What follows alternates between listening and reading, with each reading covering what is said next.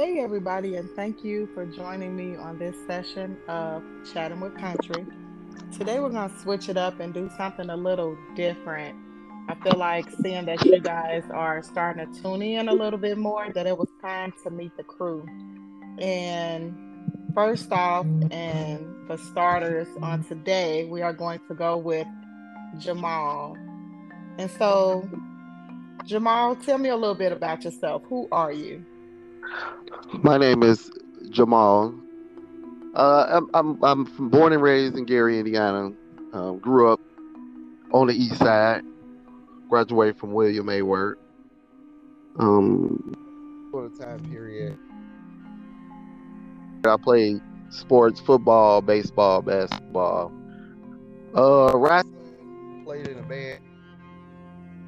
Uh, um, I do have three children. The oldest is 17. Started out at a young age. 15 and 10. Two boys and a girl. The last one is a girl. Okay. And so, in your downtime, what is it that you like to do? Downtime, I really enjoy researching, watching various videos. Because in this era, you could pretty much do everything on your phone or computer, tablet, whichever you use. But I like educating myself. I don't like the theory of people telling you what they want you to know. So try not to keep up with any news stations or anything like that. I like educating my own self. Outside of your primary work, what do you do? So I got two passions. I work in the music industry as well as acting. The music part that started when I was about 15 years old, and I'm then not the gonna say act. I didn't ask you all of that. I just asked, what did you do? Well, damn it! Well, you know what? We ain't gonna do this today. But then I act and I rap and help. Okay. And so let's talk about acting for a little while. Did you have to go to school for that? And if so, how long? I did. I did. I don't believe you have to go to school. I think it helps. I went to Second City um, acting school in Chicago. I went for a little bit over a year and a half. I think it's like the northeast side, but yeah, I drove there every Monday, I believe. Wow, every Monday you drove up to Chicago. Ugh, the traffic. Yeah, trash. It was like an hour, a little bit over an hour drive. You had to pay $25 for parking because I don't have patience to be waiting on trains. When I'm ready to go, I'm ready to go. But that definitely a great experience out there though. Okay. So what kind of made you decide to go with acting? Uh, I I had a thing of feeling like entertainment. Kind of fell in love with entertainment. Pretty much having somebody to laugh at something that you said or like your life story. So I just felt like let me go ahead and try it, and I actually wanted to do it maybe when I was about 18 or 19, and I was like kind of scared and thinking to myself, I don't think I'll be good at it. It may be too hard. And then one day I was online. I looked up some of the top acting schools in Chicago. So well, let's just go ahead and give it a try. And then I tried it, and then I liked it, and I kept doing it and kept doing it. Okay. So do you have any roles that were better than others, you feel like? Is it one that you like more than the other? Um, the roles, I don't want to say easiest roles, but from going to the school, I had to learn something called beat work, like how to break down scripts and whatnot. You have to learn different emotions, but I do like sarcasm roles because that's more of my natural ability. I do like sarcasm roles. Um, I want to say the challenging roles are more fun to me. Like I'll give an example. If I'm in a relationship with a woman, as simple as that may seem, you have to actually act like you like that person that you with. And it could be Right. somebody you have no idea who they are, but you have to get into that mindset and work through that. So that's fun. I like that. Okay. So let's talk about the music venture of it all. So who kind of inspired you to do that? I started in a band at Drew School. That was elementary school. I believe I was in the third grade. Played the clarinet and then I played the saxophone. Then I went to Dunbar Pulaski Middle School. Shout out to the East Side for that. Uh, Ray Phillips, best. Trash. Yeah. Anyway, okay, King Academy graduate. That's alternative school for those who don't know. That's what happened when you do what you want to do in life, and you graduate when you're about 25. So you get to Okay. bring liquor to the graduation. Okay. So yeah, I played the drums for Ray Phillips at Delmar Pulaski, best band in the land. I loved it, and I started doing like poetry. We used to have certain things in class to actually write a poem. And like at the age of 15 in Atlanta, my homeboy Gank, um, my brother Jay Remy, Ace Boogie, aka Mark, who else we got out there? Mike, Penny Wang. So they used to do some rapping, and Gank was younger than us. So he started doing it. Like, well, you know what? If he can do it, let's go ahead and give it a try. And then after that, we started. So, how would you describe the music that you typically create? Currently, I mean, I had my fair share of trying to give it a title. The typical, I sell drugs, I got money, I can beat this person up, I could kill this person. The typical rap that we hear today that's just so popular. I had my fair share of that, but I mean, I'm not knocking any rappers or saying that they're not talented because there's a bunch of them that can finagle that type of stuff. But the music I create deals with like entendres, double entendres. It deals with real life things.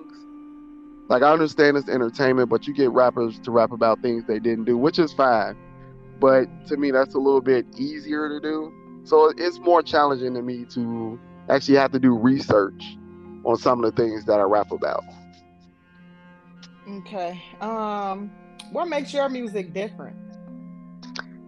What makes it different is it's not your typical music. Like you have to actually listen to what I'm saying, and a lot of it is like underlining statements. And I could say my brother does challenge me because he also does his fair share of research.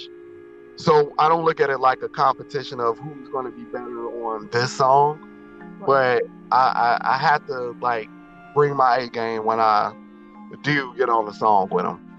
So yeah, I can't really say that there's no real name for it, but it's a realist type of flow with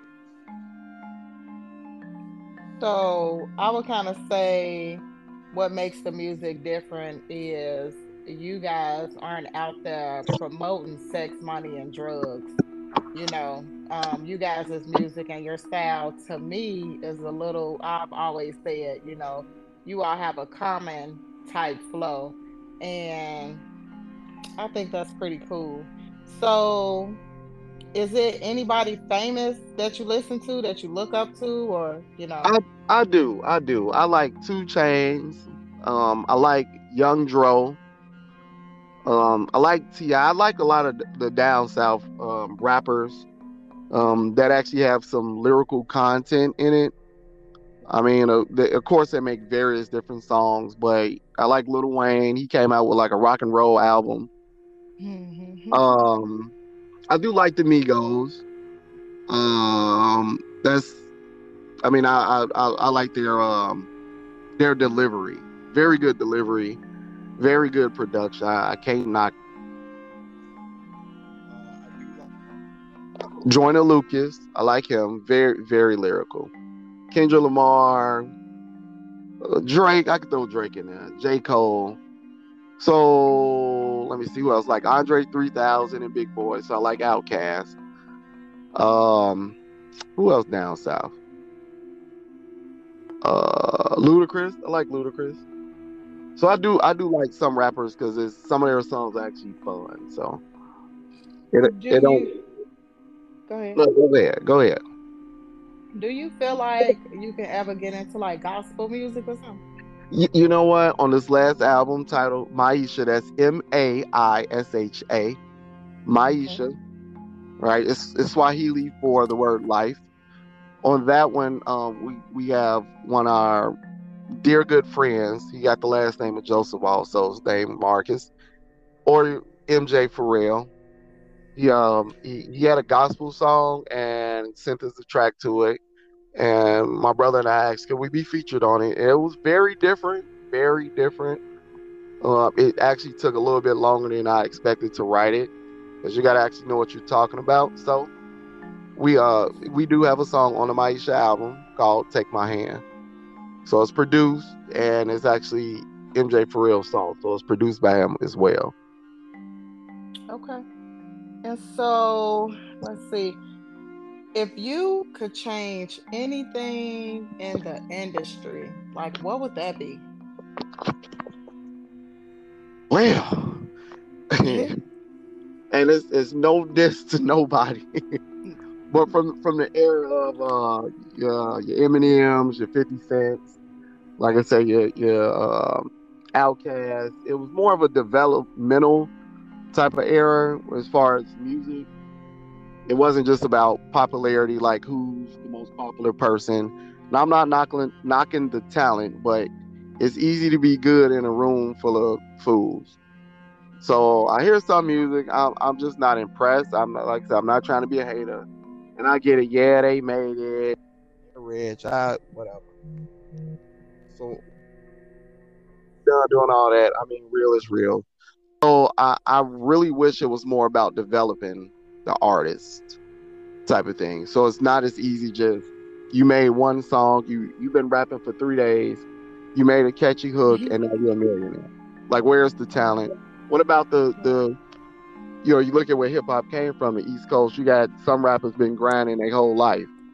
And then this guy in Alaska come up with a catchy hook and then it's like, well damn, how was he able to do it and I wasn't? So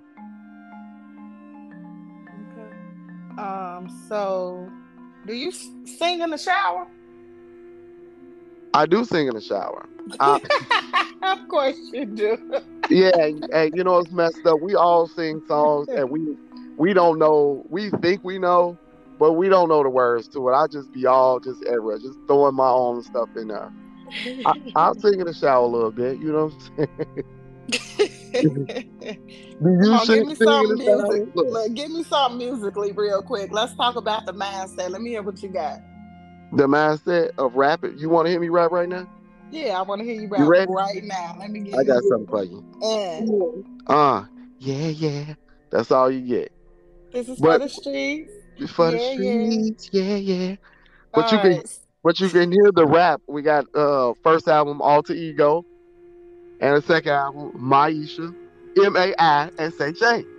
All right. So What you can platforms hear it. can you find that on?